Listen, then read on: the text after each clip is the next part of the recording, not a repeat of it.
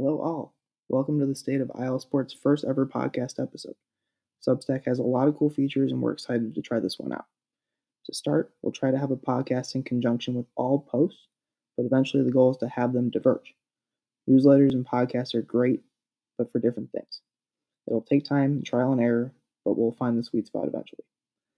Let's jump into the episode with a quick disclaimer. Gambling is risky and involves the potential loss of all wagered capital. If you decide to wager, please do so responsibly. In the coming weeks, we'll provide more detail over our betting philosophy, but it can be summarized succinctly with the following words. Take singles and doubles. Don't swing for the fences unless it's a 3-0 fastball. With that in mind, let's jump into what we have for this week. On the docket, we have a couple of college football picks and an NFL pick. Starting with college football, we're going to take the Oklahoma money line against UCF at 1.08 decimal odds. A 100-unit bet would pay out 108 units. Oklahoma is coming off of a bye, and Dillon Gabriel, the quarterback for Oklahoma, is facing his former team. Oklahoma's last game, a big win against Texas in the Red River rivalry.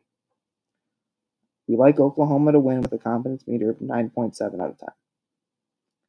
Moving out west to the Pac-12, we're going to take the future Big Ten team, the Oregon Ducks, money line over the Washington State Cougars.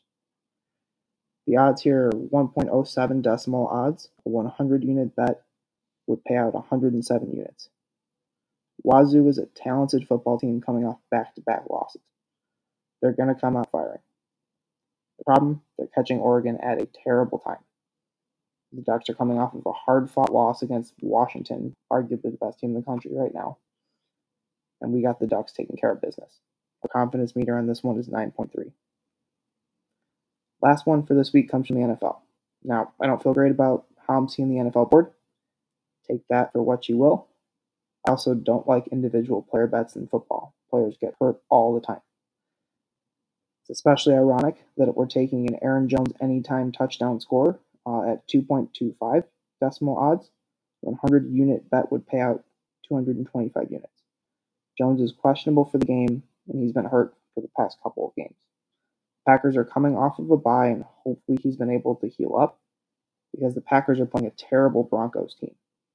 If he plays, we think he's got a good chance to hit pay dirt, but again, individual player bets, particularly in football, can be very risky.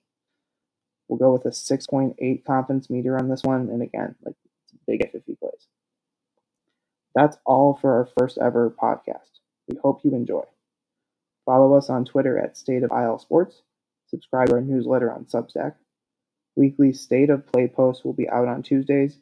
Best Bets will also be out weekly. Lastly, Profiles, our long-term breakdowns of the best people tied to IL Sports, are starting soon. Our first ever profile will be on Devin Witherspoon, a Illini legend and budding Seahawks superstar. Big things are coming, and we're blessed to have you on this journey with us. Take care, and we'll see you next time.